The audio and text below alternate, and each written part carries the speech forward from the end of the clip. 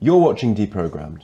This is the New Culture Forum's latest show, committed to fighting back against the forces of ideological conformity, particularly among the young. My name's Harrison Pitt. I'm a senior editor at the European Conservative, and I'm thrilled to be joined today, as ever, by Evan Riggs, who is a freelance journalist, and our special guest this week, Doug Stokes, who is a professor of international relations at the University of Exeter and a senior advisor to the Legatum Institute. Now, Doug, decolonization is almost always in the news, perennially in the news, but particularly so recently, after many in the academic world have been celebrating Hamas's attack on Israel as an example of the ideology in action. How do you think we should go about pinning down this seemingly very shape-shifting term? Well, I think that it comes from a much deeper current in Western culture.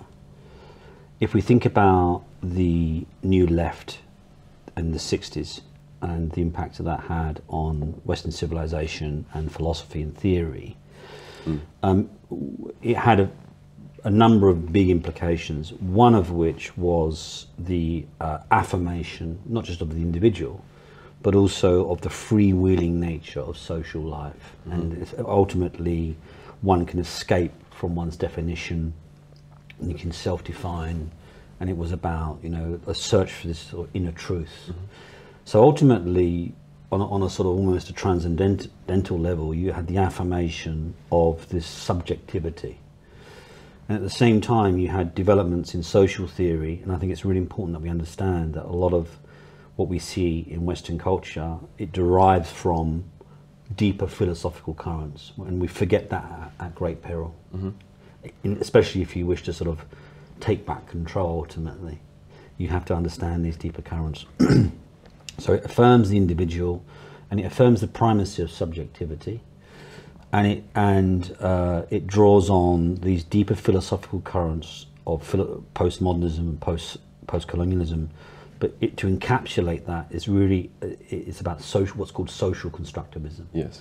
And social constructivism essentially argues that everything is relative. There's no such thing as science or objectivity or truth. And therefore then everything is ultimately a power play of different interpretations that are endlessly contesting each other. It's very kind of Foucauldian idea. And Foucault in turn drew from Nietzsche. So it's kind of this life is an endless truth struggle, if you will. So to understand decolonizing in relation to how it's kind of instantiated within the Anglophone institutions, but in particular the universities, one has to understand that it draws on that deeper philosophical current. So to even talk about truth or history as sets of facts, or the archives themselves, etc. These are unproblematic. These are problematic claims. Very problematic claims, because ultimately, what you're doing is you're affirming your truth, and because no truth exists, your truth is a form of domination and hegemony.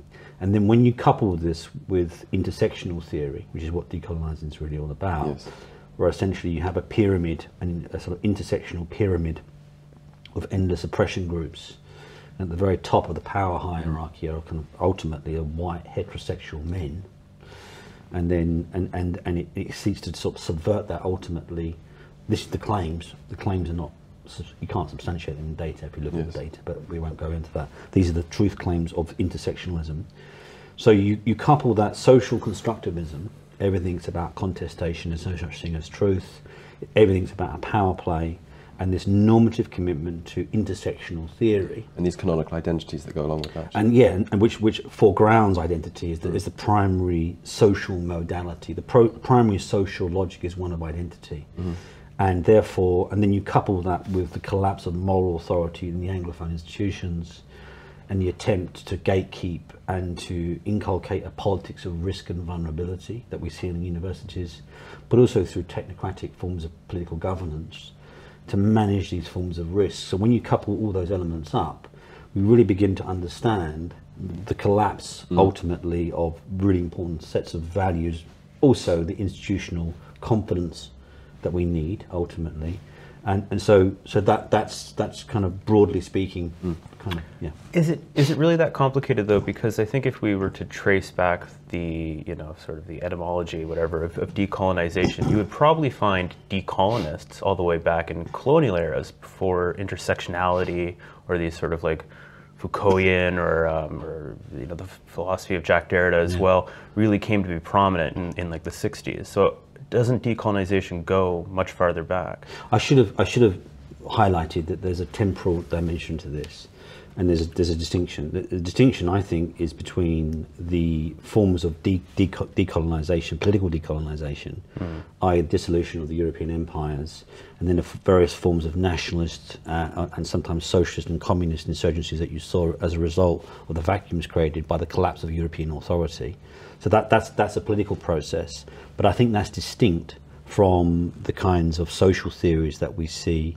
What I was just talking about, I think that's distinct. I mean, we're not in a colonial era. Yeah. So the claim ultimately is that we need to decolonize our institutions now because the ideological effects of that earlier period are still with us. It's about the legacy of empire rather than the fact of empire itself. And in particular, the ideological historical legacy of empire. Yes. So the claim ultimately of most intersectional theorists and activists is that if you have a disparity, in particular a negative disparity of some kind, it's indicative of some underlying form of systemic discrimination.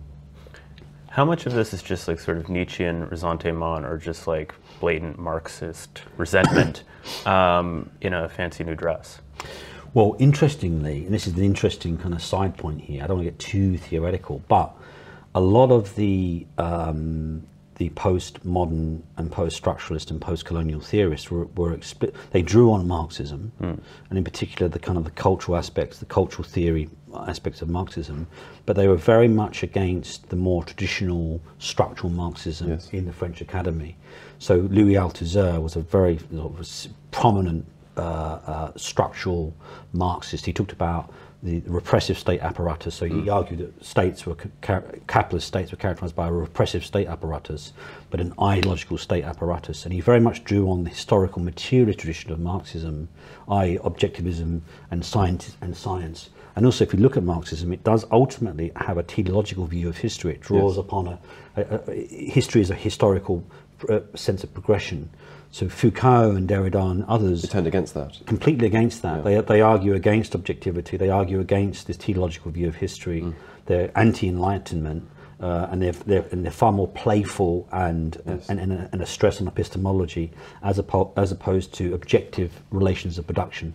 Yes, Marx made a very important point in the 19th century of trying to distinguish his form of socialism, which he called scientific socialism, from the so-called utopian variants of socialism, which were particularly prominent in France. And so that goes to show in itself the fact that Marx is trying to bolster his theory of history by calling it a science. Goes to show that it's very important that we understand that Marxism predates the so-called postmodern term in Western intellectual history. So Marxism in its kind of more traditional scientific objectivist teleological form is historical materialism.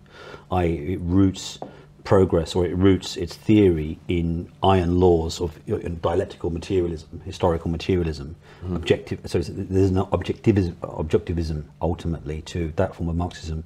So Foucault and Derrida in particular were very anti that, and their form of power wasn't about a ruling class or an economic elite imposing its power on. It was, for them, power was far more playful. It was constitutive. Power basically circulated within regimes of truth, discourses, epistemes, and that's how we get back to decolonization. Because if you reject that, if everything is the power play, then and there's nothing objective, then it's sets of discourses. So how then do we generate political change? Is we change discourses. We change. It's kind of like a form of ideological warfare. Yes, exactly. And so episteme for Foucault did literally mean a sort of structure of knowledge, and that it contains within it the idea that knowledge isn't something that we discover in the world; it's something which we make, and we make in the interest of upholding certain power interests. And so this is where the legacy of empire comes into it, because all of a sudden the people who call themselves post-colonialists, it's not that they want to kick the British out of Kenya anymore. That's already happened. What they want to do, or what they say they want to do, is to attack the standards and the ideas and the concepts which upheld that and which persist to this day in the form of coloniality. Interestingly, that's exactly what they do, but they go almost a step further insofar as these epistemes or discourses don't just allow us to understand the world in a certain type of way. They allow the world to be constructed. So essentially there are power relationships depending upon how we understand the world. Foucault did a lot of history of sexuality. He was a very prominent sort of gay man, basically. and he talked about the changing nature, or talked a lot about madness too, the changing nature of madness. Definitions of madness. Definitions of madness. So madness in the kind of medieval period often potentially had forms of wisdom and spiritual insight and spiritual wisdom. And as you had the advent of industrialization and the kind of the Enlightenment, then madness then became something threatening to the rationality of society, and then therefore had to be contained and corralled. And so essentially, whilst the phenomena of madness remain the same, the epistemes and discourses that describe that changed, and therefore the power relationships changed, and you could treat these mad subjects differently. So going back to this, decolonizing is about challenging those epistemes and those discourses, deconstructing them. What doesn't completely satisfy me about that, though, is that Evan is right to say that, you know, what we're talking about sounds incredibly theoretical and incredibly arcane, and yet when you have these academics cheering on what happened, like something which isn't theoretical, something that isn't arcane, we're talking about like pure violent bloodlust of the sort that we saw on October 7th, cheering that on. Like, what is the relationship between all of this, which is about ideas, about standards, about like, civilizational constructs, and just rank violence? Well, I think... Why is that cheered as decolonization? Well, because I think that what you'll have... I mean, I don't want to speak for these people at all, but I think what they would say would be, well, essentially Israel is a colonial settler state, and therefore decolonizing is never pretty. Often it emerges in very violent forms. So they would justify it in the same way that people like Simone de Beauvoir and other French intellectuals justified the Algerian FLN. They view it in that term rather than in post-colonial terms. Well, I think that they would. I don't want to speak to that, but I would presume that they would say that the Israel is a kind of settler colonial state. So Hamas it's part of that broader resistance to this form of ultimately kind of sort of settler colonialism. But I think interestingly, the chickens are coming home to roost on that. Because we do live in a post-colonial period, the world looks extraordinarily different. The arguments about Israel are very, very contested. And I think that a lot of the people who have been pushing these ideas in a kind of dalliance, as a form of dalliance, and intellectual dalliance, the terrible events of October 7th have really brought that home in terms of sharpening the kinds of the consequences of a lot of the politics that they articulate. And I think that's an interesting inflection point, and I think we'll see the implications of that play out as we go forward. What will those implications look like? I think, well, I think that what you'll see will be a much stronger resistance against the casual invocation of these theories. We see it, for example, in America, but also in this country, when we talk about EDI, equality, diversity, and inclusion, or DEI, or whichever acronym you wish to use. That is really, it's taken as a moral mission. It has a kind of moral energy to it. But underlying it are deeply contested political ideas, and in particular intersectionalism, theory. And so I think that a lot of what we're seeing on campuses now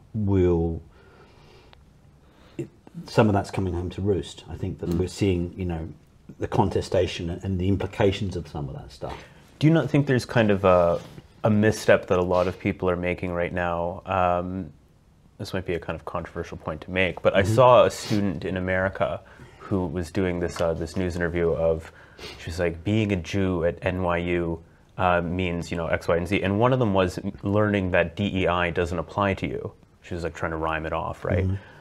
But I thought that was like completely the opposite lesson that should have been learned. It's not that DEI shouldn't just also apply to Jews who now want to, or at least she wants to be seen as a sort of minority protected community, but that the entire framework of DEI is pathological and should be kind of eradicated. Do you not think that we're at risk with what's happening now with Israel and Palestine of making a mistake of just basically expanding DEI rather than cutting it out? I don't know. It's a hard. It's a very, very hard. It might be worth saying it's already happened at the University of Michigan. Like the DEI, in response to this, rather than dismantling the whole apparatus, which leads to precisely the sort of problem, you just try. What you do is you include Jews as an accredited victim group as well, which sounds all well and good, but it means that certain other groups are left out. And so, like whites, for example. I mean, many people would say that anti-whiteness in these causes has been endemic for 20 years, and while it's quite right that we should be calling out the anti-Semitism, which is very much, you know, fashionable at the moment, it's rather tedious for some people and galling to reflect on the fact that there's no prospect of there's this concern among conservatives that why is it that we can only ever couch our objections to DEI in minoritarian terms? Why? I mean, because whites are a majority in America, they're a majority here. Like, why is it any better to demonize a majority than it is to demonize a minority? Certainly, we shouldn't be demonizing anyone. But you know, there's this sort of it's almost a bit socially permissible to attack DEI because it attacks Jews, and it's also correct to do so. But it wouldn't be considered socially permissible to do that for whites who've borne the brunt of the DEI regime much longer than Jews have. In America, at least, in recent years. Yeah, in the UK, at least, I think I agree with you. If the argument is that we should reject DEI in its entirety, I think it's absolute nonsense. Yes, complete nonsense. I think that it foregrounds intersectional theory, which foregrounds the primacy of identity over the individual, or even over merit. Or the universal, or the universal, which are incredibly civilizationally important foundational values. Absolutely. And it's danced on the pin of various legal innovations in British law, at least, and others. Yes. And obviously, you've read Christopher Caldwell's stuff on the Constitution in the States, and it's done that. And civil rights was almost a new constitution. Yes. So I think that the fact that we've allowed ourselves, especially in the last 3 or 4 years, where EDI, and ultimately it really is, it's an American corporate ideology. It's a cult, and it's very similar to a form of religion, and it's faith-based as well. Very faith-based. It's articulates. It's very, So I just think it's ridiculous, and the fact that we've allowed it to sort of manifest itself so strongly in British institutions, and now everywhere we look, it's about equality, diversity, and inclusion. Those are fundamentally, for a start, they're very vague. They're kind of vague, empty signifiers. And what you tend to see also is politics is articulated and driven forward by essentially moral claims. Most politics is really about, you know, a moral contestation, and so equality, diversity, inclusion sounds really nice, doesn't it? But under those concepts, those empty signifiers, are often highly authoritarian, illiberal, totalitarian concepts, and also not as neutral as they're pretending to be. For example, like diversity as a neutral term might, let's assume that diversity actually is a strength. If diversity is a strength and it should be a goal of social policy, then diversity should be indiscriminate, so to speak. So, for example, if I were to take the Tower Hamlet Local Council, which is predominantly Muslim at the moment, and I were to swap out 4 Muslims for 4 whites, I would be objectively making that council more diverse.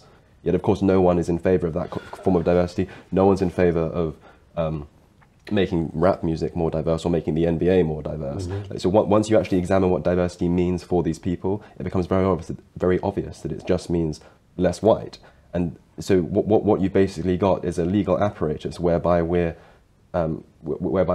committed by law to making all of our institutions less white over the course, and that is considered proof of progress. Which then has really pernicious effects, because for a start, I mean, diversity to me is, I couldn't give a toss about diversity. If I go into somewhere and most of the people working there are black women, and they're doing a fantastic job, and they make great products or whatever social logic or economic logic it might be, ultimately, it's a, if you think on a societal level, the logic should really be about optimization ultimately. But if you are driven by intersectional ideology, yes, diversity, equity, and inclusion, highly contested, highly political concepts, which are now taken as gospel. Yes. If you're driven by that, then what you're doing is you're doing away with the social logic that drives societal optimization, i.e. merit or capacity, etc. And also you're doing a great violence against huge parts of the population, not only patronizing alleged minorities that need the upliftment of some way, which is deeply patronizing and very undermining. I listened, I mean, so that's of itself, but it also has a lot, even if you accept this gospel, it has incredibly negative impacts. Take the university system. So we have EDI, okay, in the universities. If you look at the most underrepresented groups now, increasingly there's a gender disparity across all degree levels, degrees, masters and PhDs in favour of women, 58% women. I think the last time I looked it was about 58%. Now, if universities are the biggest accelerant of earning capacity, etc., then that's baked in going forward, and those numbers are only getting more skewed. Again, you look at why, if you apply a sort of socioeconomic analysis to this. yes, Look at the data on white working class kids and their participation, especially at the Russell Group universities, the top universities, and there's radical underrepresentation.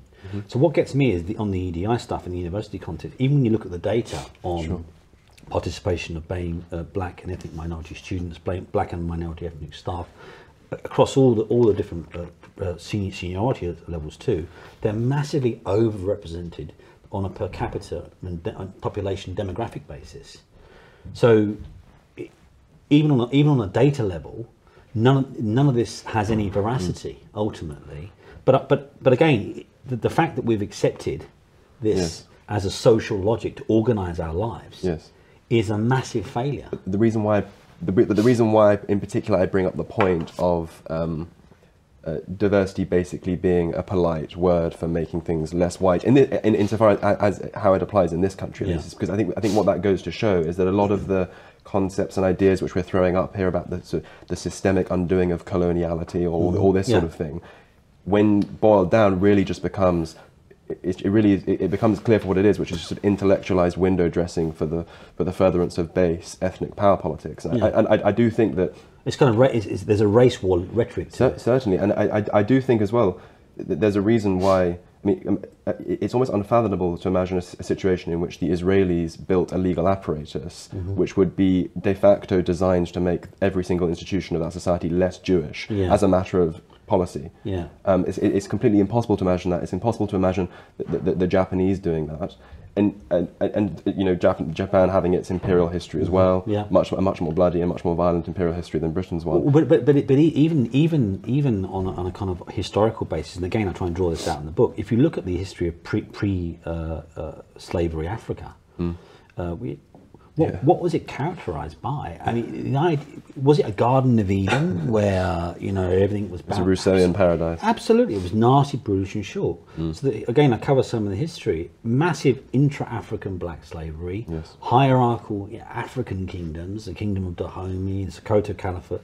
One of the largest slaveholders ever run the Zanzibar plantation system was Tipu Tip, who's an Afro-Omani.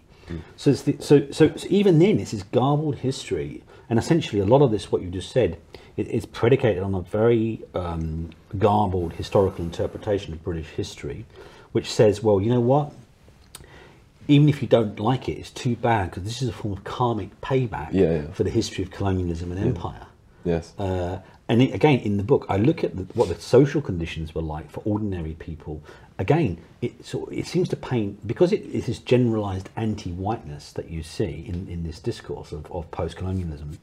What it does is it conflates what were the lives of often like aristocratic or economic elites at the time of slavery, tiny percent, with the generalized lives of white, the vast majority of British people at the time of slavery who were in slums. Whose lives are also pretty Hobbesian. Well, absolutely, in slums, mass social clearances. Yeah, I mean, even when you were down in the mines, at least you still had your white privilege. Well, exactly. But I think, and also too, we should maybe mention that there's still plenty of slaves around in Africa today. Absolutely. Now, I think certainly everybody at this table, and I'm going to assume 99.9% of our audience agrees that DEI is bad.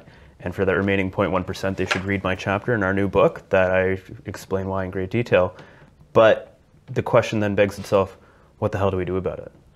Well, in the American context, I can speak more about the UK context, and I've said this before, but it's a great frustration of mine.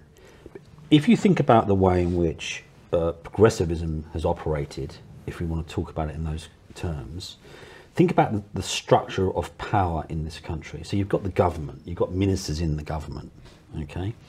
But so much of British governance takes place outside of the government now. So you've got the Quangos, you've got activist charities, you've got this whole set of one-step removed forms of governance in this country, which run huge swathes of British life, not been elected to power, not democratically accountable, but nonetheless dictate the life for the vast majority. I think the last time I looked, I think in 2019, I was looking at the data the other day, I need to get more up-to-date data. In 2019, the Quango system in this country consumed £300 billion. Yes. So you've got this massive Quango system. And then you couple that with the kind of echo chamber-like nature of our cultural debates in the M25. Yeah. Very much this kind of metropolitan elite debates. And then again, concentrated forms of cultural media power. And people like you guys are doing stuff about that. And there are these green shoots that have sprung up. But think about the power of the BBC. Yes. So that's not even subject to the discipline of the market. If people don't want to listen to what the BBC pumps out, then they can't vote with their wallet. They have to pay it on pain of prison. Mm-hmm. So you've got this. So my great frustration in the UK context, to come back to your question, is you've got this one-step removed form of governance, civil service, Quangos, etc., and then you also have forms of lawfare and sets of laws that have really been the enablers of a lot of the DEI across British institutional life. Yes. The Equality Act is one of the most important enablers. Yes. This was passed in the last 3 months of the Blair government. With the help of Theresa May. Yeah, and then David Cameron picked it up and ran with it too, and it's still on the books. And it's worth saying as well, very quickly as a quick note, and I always make the stress to point this out, just because there is a risk of leaving the perception in people's minds that, gosh, the Conservative Party is really doing an excellent job. It's just being held back by all these one-step removed institutions. The Conservative Party expanded the Equality Act in 2017. So, at the very best, all you can say for them is that they've ignored it. But it's probably truer to say that they facilitated the blob in this way. Yeah, they have, and that's why it's a frustration when I see politicians chasing headlines. You know, oh, there's diversity managers in the National Health Service, or the Royal Air Force has got to do this, or have more of a diverse workforce. Because they can turn around, and they can rightfully turn around and say, well, the reason we have to do this is because the Equality Act mandates us to discharge our public sector equality duty, which imposes a legal form of governance on public sector bodies to promote harmony amongst people with protected characteristics, race being one, gender, sexuality, disability, etc. And the 2017 Conservative expansion of that imposed a duty on public bodies, an obligation on public bodies to publish yearly measurable equity objectives, which then meant, of course, that they had to hire a huge DEI staff in order to make sure that those reports can be written. But even then, the frustration on that, I mean, even if you accepted the equity, equality, diversity, inclusion, even if you accepted that faith, which is a kind of, essentially it's the faith of socialism, really it is. Yes. It is a kind of socialism. Sort of demographic socialism. Yeah, even if you accept that, then even the way they've gone about conducting the data analysis, so the gender equality audits. I mean, it's not comparing people doing the same jobs, for example. It's based on an average earning. Right. So you're comparing CEOs with cleaners. Yes, or air hostesses with pilots. Yeah, I mean, and I'm for gender equality, and I think if people are doing the same job, you know, I think I have no problem with that. But if you're conducting the data in a way that is completely anybody with a basic grasp of quantitative data, and I don't, by the way, but anybody, I mean, it's not hard to work out. It's pretty cat-handed. It's not even just cat-handed, it's completely wrong. This is the irony is, do you know if you want gender equality in terms of pay, you know the best way of doing it? Just get rid of your female staff? No, the best way of doing it is whenever a woman requests to go from full-time to part-time work, you refuse that request. Yeah. Because essentially there is one of the reasons why there is this disparity. Well, that's the main one, the part-time versus full-time work. Although women part-time workers earn 6% more than male part-time workers. But even then you adjust for age. I think young women now out-earn men. So even on that, it's constantly cooking the books. It's cat-handed. Even if you accept the value system of EDI, the way that they do it is they ultimately say this is like one of the central logical tenets of the faith, and that is we have to foreground identity as the basis of social life. Bosh, we put that in the bank, and then we have to look at disparities of some kind. But not positive disparities. So Chinese men or Indian men out-earn white men. We don't want to look at that. We just put that over there. Or there are massive disparities between young African men in terms of educational outcomes and young Afro-Caribbean men, even in the black category. We don't want to look at that. So all we want to look at is negative disparities, right? And if there's any negative disparity, we foreground the identity, intersectional ideology to explain that, and therefore it proves that there's an underlying system of discrimination. So essentially, rather than conducting a multiple variable analysis of how you account for that, even if you give a toss, I mean, the amount of our social life dedicated to working out angels dancing on pinheads about minor things like that, but even if you accept the faith, right? To work that out, rather than conducting multiple variable analysis as to how we explain this negative disparity, having ignored all the positive disparities, we just rather than conducting it. So, So the progressives on the left, what do they say? They say, "Oh, it's proof of systemic discrimination. It's an ism. Let's insert an ism here. That's how you explain it every time." So I agree that all of that's annoying. The ideology is pathological, the Conservative Party is at fault, the blob is completely out of control, but what the hell can we do about it? What actually can be done in practical terms? Is it as simple as just repealing the Equality Act and repealing all of its derivatives? Well, I think that what needs, I mean, this is a massive question, because I've just come from somebody, even when we're talking at this level, right? You have to think about how this then translates on the doorstep. In electoral terms? Yeah, absolutely. I mean, this is operating at a kind of philosophical level. So it's how an MP would take this away and would translate this on the doorstep. And most people, you know, it's about mortgages or their kids' schools or rubbish or litter or local issues. So there is that. But what I think needs to happen is there needs to be a much greater cognizance of what's gone wrong. Obviously, a diagnostic of what's gone wrong, and some form of mapping. This is all very vague, right? But some form of mapping done where you can. I think what you basically need is a strategic framework. What's gone wrong, right? And then how you go about solving it.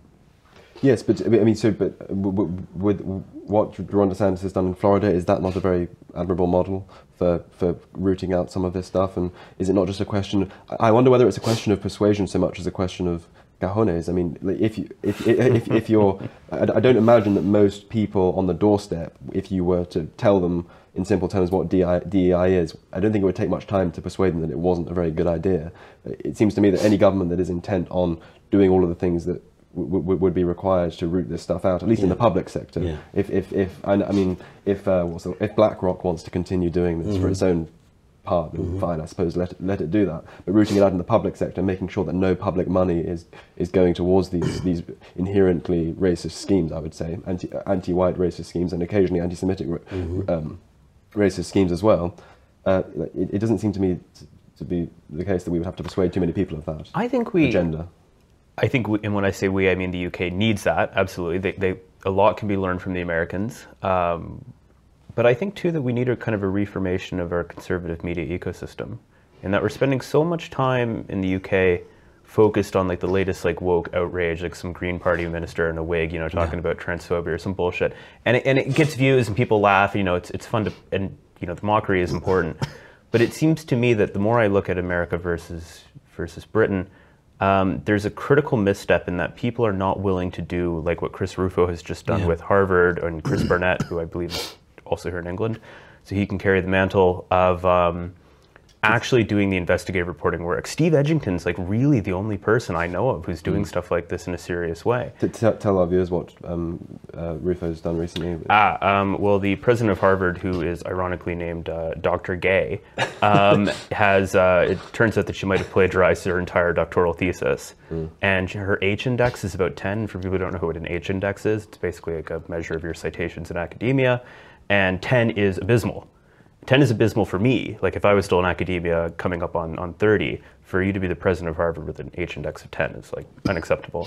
So they've done a deep dive into her work, and they've publicly named and shamed her. And it seems to me, Poppy too, I guess, has done a little bit of stuff like this with the charity industrial complex. But we need to reformat the way that we're doing conservative media in the UK to be much more focused on getting hands dirty. Getting hands dirty and making small but actionable wins. I mean, it's all well and good to point out the theory. I don't mean to get up on my soapbox here, but it's like when it comes down to it, the wins will be made on, a million tiny little battlefronts. There will not be like some sort of like grand revolution. Well, I think you're right. I think that we need far more robust confidence in pushing back. I worked on the academic freedom legislation. It's a great example. Yeah, so that's one of the few things I can point to and say, well, that was a major win in the culture war. There was a bunch of us, not 8 or so academics and a couple of like civil society organisations that strategized and planned and came together and aligned the stars and push, and got that over the line. And the regime that kicks in next year, and that is a major win.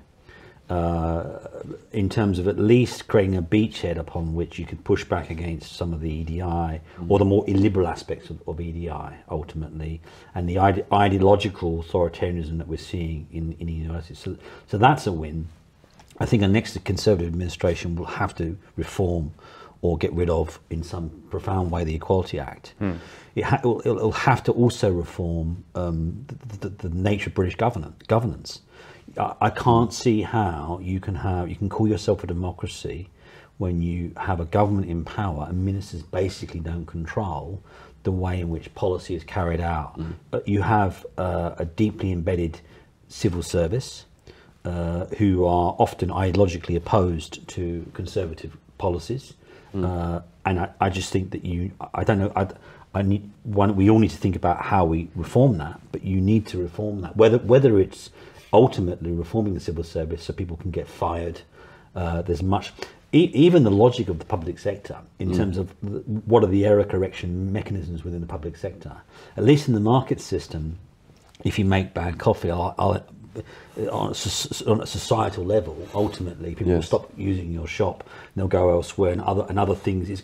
There is a kind of organic logic to it, and voting with one's wallet, is part of that process.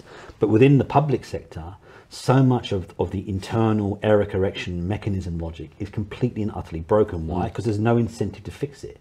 If there's a problem in the public sector, what do? You simply expand the bureaucracy. You appoint more bureaucrats. More commissions. More commissions. We see it with the National Health Service. The National Health Service, and it consumes, I think it's now about 25% of the national budget of this country. And that's only going to grow as we go forward.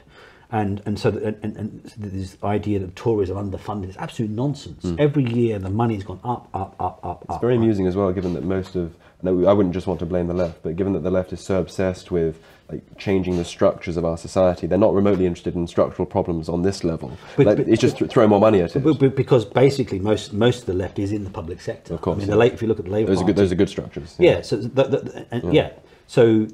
So the institutional logic guiding a large chunk of what constitutes British life is broken insofar as this isn't an anti-public sector rant, by the way, but it is. We have to be cognizant about the error correction mechanisms within any large institutional structure, and the error correction mechanisms in the civil service, for example, in the public sector in general, seem to me to be very, very broken.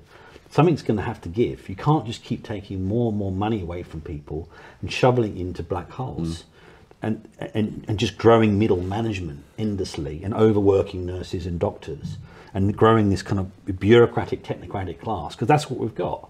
So I think, go back to your question, I think that's a fundamental process of reform. How you do that, whether you cut back on, you just you streamline things a lot more, you introduce different incentive structures, you make it possible to fire people and get rid of them. Just maybe something more along those kind of lines, because even if you get a Tory majority, 80 seats, it hits this governance wall and the blob. Yes. So the reform of the public sector, reform of the civil service, the abolition or the major reform of certain types of laws that have really had a very damaging effect on British institutional life, and then a rediscovery of ourselves. It does seem to me that our cultural elites and our elites in general are so consumed with guilt and so consumed with a kind of a civilizational funk, where they're afraid to even assert themselves or any sense of authority, and they crumble. They're constantly crumbling. So I think that is actually very civilizationally dangerous in the context of a more multipolar international system. So in the book, I relate that to geopolitics. Towards the last part, the last third of the book, I talk about some of these issues in this bigger geopolitical context, because history is endless, and we have the rise and fall of great civilizations. You've done that fantastic series on the West, the rise of the West, and all that. So we are now in a more multipolar international system. And why do you think that's significant in the light of the issues we've been raising? Because ultimately, any self-confident civilizations. Civilizations lacking self-confidence don't do well in the battle of great powers. Well, ultimately, to have a national interest, or to have an interest, or to have the capacity to assert yourself, you have to have an identity. Yes. A prerequisite is an identity. An interest is emergent from an identity. And if the identity is one where you're on your knees and you're begging for your right to exist, and you're repudiating your culture, you're repudiating your civilization, and it's characterized by overwhelming guilt. And then the world is getting more hostile at the same time because of because the unipolar moment is over. And the irony, obviously, and the irony for me is a lot of this stuff that we've seen in social theory, it was really predicated on the unipolar moment, These indulgences have been let loose, so to speak, by that unipolar moment. Because it's safe to do so. Yes. Because ultimately, or it seems safe. America really is the linchpin of the broader Western, liberal international order. Sure. Ultimately, if America literally just clicked and it stopped existing, then immediately what you'd see would be the return of balancing behaviour and great power politics in the European continent. There's no doubt about that. You'd see a rapid nuclearization and great power balancing in East Asia as well. So people, slate America, but its superintendence, although we are in a more multipolar international system, its strategic superintendence still exerts that gravitational. Yeah, it's kind of a counterfactual. What would the world look like absent that? And I think we don't really Europe in the 19th century. Yeah, we don't really grasp that. So I think that we should be more cognizant of that. And I think a lot of this, the stuff that we're talking about, this dalliance, this social theory, this, yes. and even the privileged nature of the university system, it does rest on a cultural and political dispensation that is in a process of flux and change. in terms of the return of great power competition, but also broader dislocations in the global economy. Do you not think that's already kind of happening with America? I mean, if you look at, I don't know, I mean, I wouldn't necessarily call like Ukraine and Israel colonies, but it does seem to me that neither of them would be engaging in the wars that they're in without American support. And even then, I think Benjamin Netanyahu just basically told the Americans, he was like, we're not wrapping this up in a couple of weeks. When the Secretary of Defense basically told them, gonna move on here, he said this is something we're going to be engaged in for a long time. You see China starting to make serious, threatening movements towards Taiwan. You see kind of the boondoggle that was the retreat from Afghanistan. It seems to me that America hasn't disappeared, but it has become much less of a sort of a congealing factor for world stability. Do you not worry that in the coming, 5-10 years, given the trend lines that we're on, there's not going to be a resurgence of American, strength around the world, and that as it kind of retreats into itself to battle, blue versus red, which is flipped the other way around in the States, that we'll see a return of great power politics, and that Europe is actually kind of lagging behind in this regard? Yeah, it's a complicated picture. Ukraine looks less certain now than it did, obviously 6 months ago. My take on where America is at is I think it's in a much stronger position than people tend to think it is, for a variety of reasons. I think economically it's doing very well. The onshoring has really damaged China. China is seen as the great challenger to American hegemony, the rise of China, all the rest of it. That's fairly bipartisan as well, that understanding in America now. Yeah. So China is seen as this, exactly. So China is seen as the key threat. But my take on China is I think that it's facing quite strong sort of secular decline. If you look at its demographics, it's really it's 1.3 billion. By 2050, it's about 700 million. So there's a massive demographic decline in China. Its economy is not doing well. I was looking at the FDI, the foreign direct investment stats the other day on China. There's huge outpourings pulling out of China, yes, as in particular Western multinationals are onshoring and friendshoring in the anticipation of potential war with Taiwan.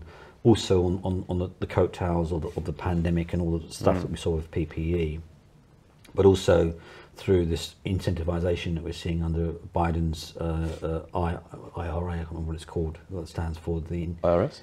No, anyway. What does it do? It's wrapped in environmental. It's the Biden did a big thing, IRA. Oh, yeah. Environmental, I can't remember what it, anyway, sorry. You look it up, Google it. But it's a huge, like $400 billion worth of incentive structure to onshore and friendshore microchips, advanced computer processing, all the rest of it. Now, China will react to that, and it is reacting to that. Yeah. But China's really been cut out of a large chunk of the processing market, the microconductor market, sure, etc. And it's feeling the pain. That's why Xi Jinping, I think, went to the States recently and met with Biden. Yes. He wants to try and have a sort of rapprochement in some ways. So and then you look at the strategic dilemmas that China has. So it's on demographic decline. Economically, it's not doing too well at all. I think it's kind of in the middle income trap now. And as its population gets older, the manufacturing nature of the Chinese economy is obviously going to go. So that the edge that it had there is going to slide. And the final point is it's in a very, very tough neighborhood. China's in a really, really tough neighborhood. If you think about it, not only does it have huge land borders with India, for example, and Russia. Now, Russia at the moment is a sort of frenemy, but historically they've had lots of wars, and that relationship will always be a bit funny, a funny one.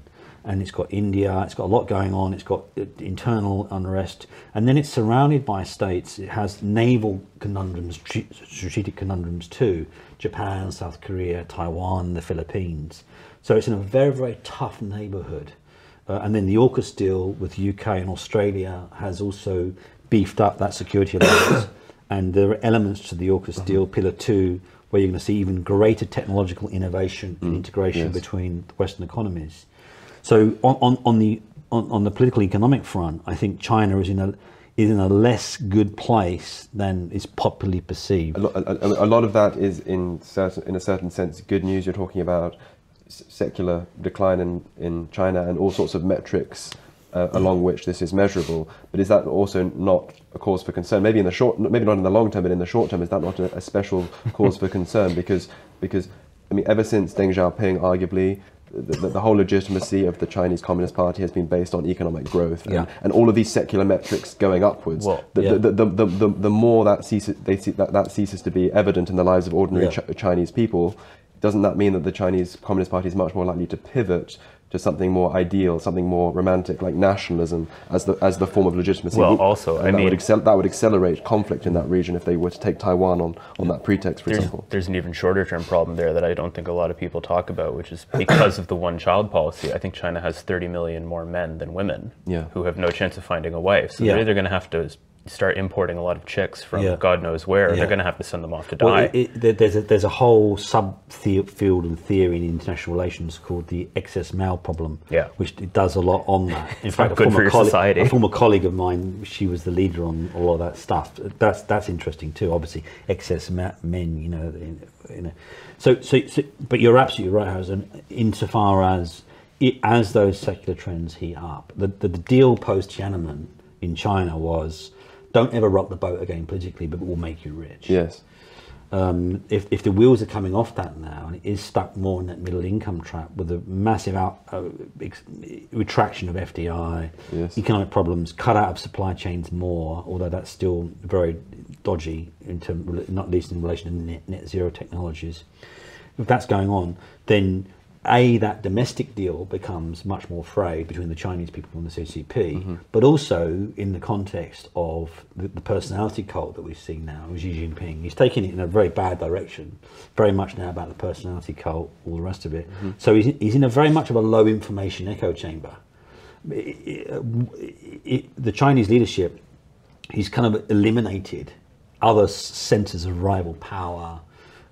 Jack Ma, I think, was the you know, he's got was that the chap very ostentatiously marched out of the no, that was the former leader. So that itself, I mean, that itself, I mean, it looks tough, but that sends a very bad signal. And he Jack Ma, the Alibaba. So he was the kind of the Elon Musk or the Zuckerberg of China, and I think he's been done away with. Persona non grata. So so he essentially has eliminated centers of power, because he wants to consolidate rule, but also that means he's in a kind of low information echo chamber. It's the power of his mind now. It's harder to correct course in that environment. Exactly, and he can make strategic miscalculations. But going back to your point, obviously that is very dangerous, because if you have a dictatorship like that, and the wheels start to come off, then history would tend to suggest that it's quite possible that they will start taking riskier moves. That's why Japan bombed Pearl Harbor.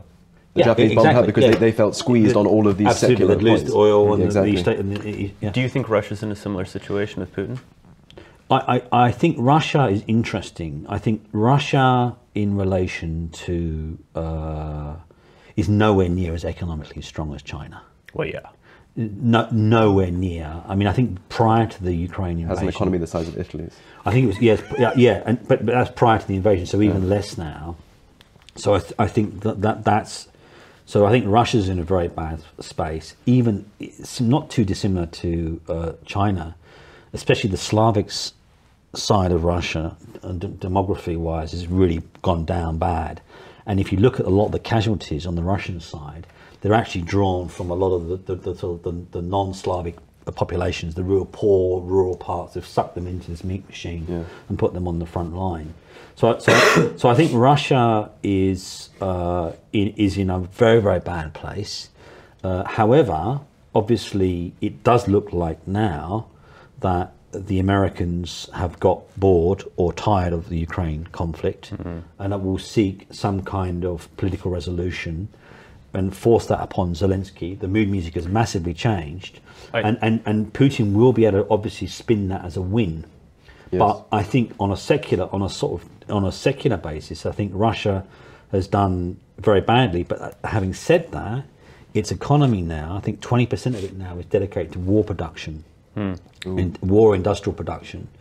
And that's another thing that these conflicts have shown us, is that is the lack of arms industrialization that we've got in the West. America's in a good space. It's doing a lot of stuff on satellites and a new generation of drones. That's another thing. So that's in a very, very good space. But obviously the shells it needs to produce in a form of mechanized trench warfare is radically under, whereas the Russians have just pumped huge amounts of this out. But I think that, just to finally wrap this up, it looks like they may impose some sort of peace deal on Zelensky. I think he's actually said that there's going to be peace deal talks in Switzerland during alongside the World Economic Forum. He being Biden or Zelensky? Zelensky, yeah. But then interesting, the geopolitics of Europe have changed. So US, thank goodness for the US in relation to its foundational element in this broader world order system, right? So we've got that. But Europe is in a total mess in relation to its security, its military-industrial production. Germany has radically underplayed itself. Germany basically got into bed with Putin. Yeah. Merkel did a great disservice. You remember when Trump went to that conference and Merkel, and they all castigated him. Classic picture. It was actually it was completely spot on. And the German delegation laughing at him in the UN as well. Laughing at him. Essentially, he was spot on. I mean, Germany, the EU is about the constitutionalization of German power. It's solving the German problem, right? And it's about the constitutionalization of German power, and German elites like that. You can see why. You know, that's fine, and it provides a little mouthpiece for the French to sort of, you know, and all the rest of it. So you've got that going on. But what they have not been able to sort out is any greater degree of defence interoperability and defence industrial production. Because why? Because this is the classic case of any alliance system, the EU, etc. The nature, the supranational nature of the political logics always become overdetermined by the national interest. Sorry, I thought you were going somewhere else with that. Continue. That was the problem ultimately with the EU or any form of alliance or supranational system. Is invariably you're going to get jockeying within the system by the national interests of the states within the system. But wasn't there this belief that because you say that the EU is the constitutionalization of Germany, which is a very neat way of putting it, given that that is the case, wasn't there this belief on the part of Germany that we could relinquish the need to have any real serious national army because we could have an EU army? Well, militarization becomes supranational as well. The constitutionalization of German power, right? So in the EU context, was ultimately about, given geopolitics, i.e. how foreign security policy is related to where you are geographically, and Germany has land borders, and Russia is the same. You know, we're an island, so we have a very different geopolitical dispensation. So the constitutionalization of German power in the EU context was exactly about the fact that Germany would always emerge as an economic hegemon. And when you have economic hegemony, what happens from that? You tend to get military hegemony too. And we've had two big world wars, and we don't want that to happen again. Yes. So German post-war elites accepted that and said, well, we're happy to basically shelter under the aegis of NATO and America's strategic and superintendents. That's no problem. In fact, we can free ride on that, which is what Trump was angry about. Yes. So we can, but nonetheless, we will become, and we are now, the economic hegemon in the EU context. Because it's inevitable, given our size. It's inevitable. It's just a massive economy. They save a huge amount, particularly after reunification. And massively so. I mean, that in that itself was incredible what they did. They reunified, and incredible industrial incorporation, huge investments into Eastern Europe. So essentially, the EU and the ECB is based on the Bundesbank. It's an attempt to tame Germany militaristically while keeping it economically not even powerful. tame. German elites accept that. They like that. Yes. They're very happy to basically shelter under the aegis of NATO. And when big campaigns like Gulf War I or even Ukraine happens, they don't want to get involved militarily, but they'll write fat checks. And it's like, that's fine.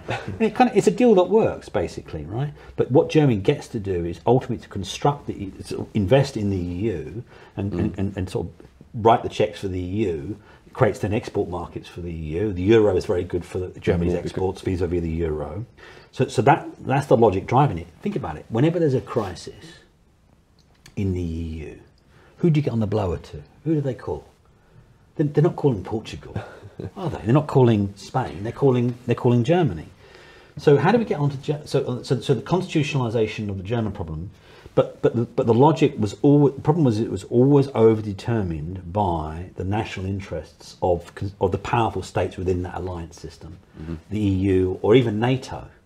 So I think going back to the point about European security, the problem that you've got in the context of European security is that any kind of alliance framework, states will jockey. They'll say, well, the French are going to allow their armies to be led by a German, or it's pork barreling. So the French would want, well, we're going to make this Rafale fighter jet, but we want it to be made in France. And Germany, no, but Spain says, no, but we want it to be made in Madrid. I mean, this is, do you see what I mean? So, so essentially, the supranationalization of these forms of alliance making invariably are overdetermined by the national interests of in particular, the powerful states. But do you think these defense threats are actually going to accelerate maybe a dissolution of the EU? Which is something I've been wondering about a lot. I don't know. I think that, well, for a start, you've still got NATO. All right, so NATO will overdetermine and solve a lot of the collective action problems that Europe faces vis-a-vis its defence and security. If Trump gets in, it'd be interesting to see what happens on that front vis-a-vis NATO. Yes. So we'll see what happens there. So I think that. But then going back to the Ukraine thing, I think it's more than possible that what you'll see is some sort of defence deal. And I think the West will push very, very hard not to necessarily have Ukraine incorporated into NATO. That would most probably be a red line for Russia. Yeah, that's not happening. But essentially, Ukraine will be beefed up over time as an incredible buffer state against Russia. And then also the big thing that you're really seeing now is the emergence of Poland as a major power in a major land power. It's bought loads of kit from the Americans, but it's bought loads and loads of kit from the South Koreans, and that kit is very, very good. It works really, really well. Do you think it's interesting how little coverage there's been in the media all over the West, but the UK, on the wall that Poland has built? Like, Poland literally built a wall. Like, Trump said he was going to build a wall, and Poland actually pulled it off. Yeah, it's fascinating because everybody says that can't be done. Yeah, but little old Poland seems to have pulled it off no problem. Yeah, well, I mean, so I think that Poland. Well, the interesting about that is that Poland obviously has that sense of national purpose, and not least, and it's not navel gazing. No, it's not navel gazing. But then it has that tragic history with Russia. Yes. It has that long history with Russia. So the potential danger, this is just a potential hypothetical into the future, is that Poland is already very effective militarily, and it will become more so. Poland, I suspect, will be one of the dominant land powers in Europe in the next 10 years, bar none. And so then you've got a very powerful Poland that's historically not got along too well with Russia. Certainly not. So the problem is, will Poland wish to drag NATO under Article 5? Who knows? Yeah. But I'll say this as well about Russia. I know this is going to sound absolutely crazy and fanciful, but I really do feel it's a great tragedy that we've gone this way with Russia. I really do. I think Russia is a great power. It's contributed enormously to world civilization. We should not have these people as our enemies. They're good people, and obviously led by, but I think that's a great tragedy. And I think that a lot of that is also traceable to the non-resolution of the early post-Cold War NATO security architectures. And I think that what we should have done ultimately there is to, even now, you can imagine, I know it sounds crazy given Ukraine, but in an ideal world, if we have a peace deal that sort of locks something into peace in the Ukraine context, but beyond that, have a new discussion and dispensation in relation to European security post-NATO European security architectures that ideally incorporates Russia or Russia's national security interests into it, because it has legitimate national security interests. Yes. In a post-NATO, I know it sounds crazy. We're very close to running out of time, so I just want to ask sure. you very quickly, when you say a post-NATO security context, do you mean like an extra NATO security context? So NATO would be obsolete, NATO would be gone, and there wouldn't be that sort of liberalising push which is inherent to NATO, of course, because in order to be a member of NATO, you need to be a democracy, there are all sorts of conditions that come with that. Well, NATO historically was set up to contain the Soviet Union, and obviously in the post-Cold War period, the Soviet Union's gone, and obviously it's continued to sweep eastward. And that's, I mean, that has had all kinds of interesting effects, you know, in relation to democratization, etc. But I think that obviously that has rattled Russia's national security elites. Yes. And I think that ultimately Europe can never be secure or can relax around some of these geopolitical issues Unless there's a settlement of sorts. unless there's some kind of settlement with Russia.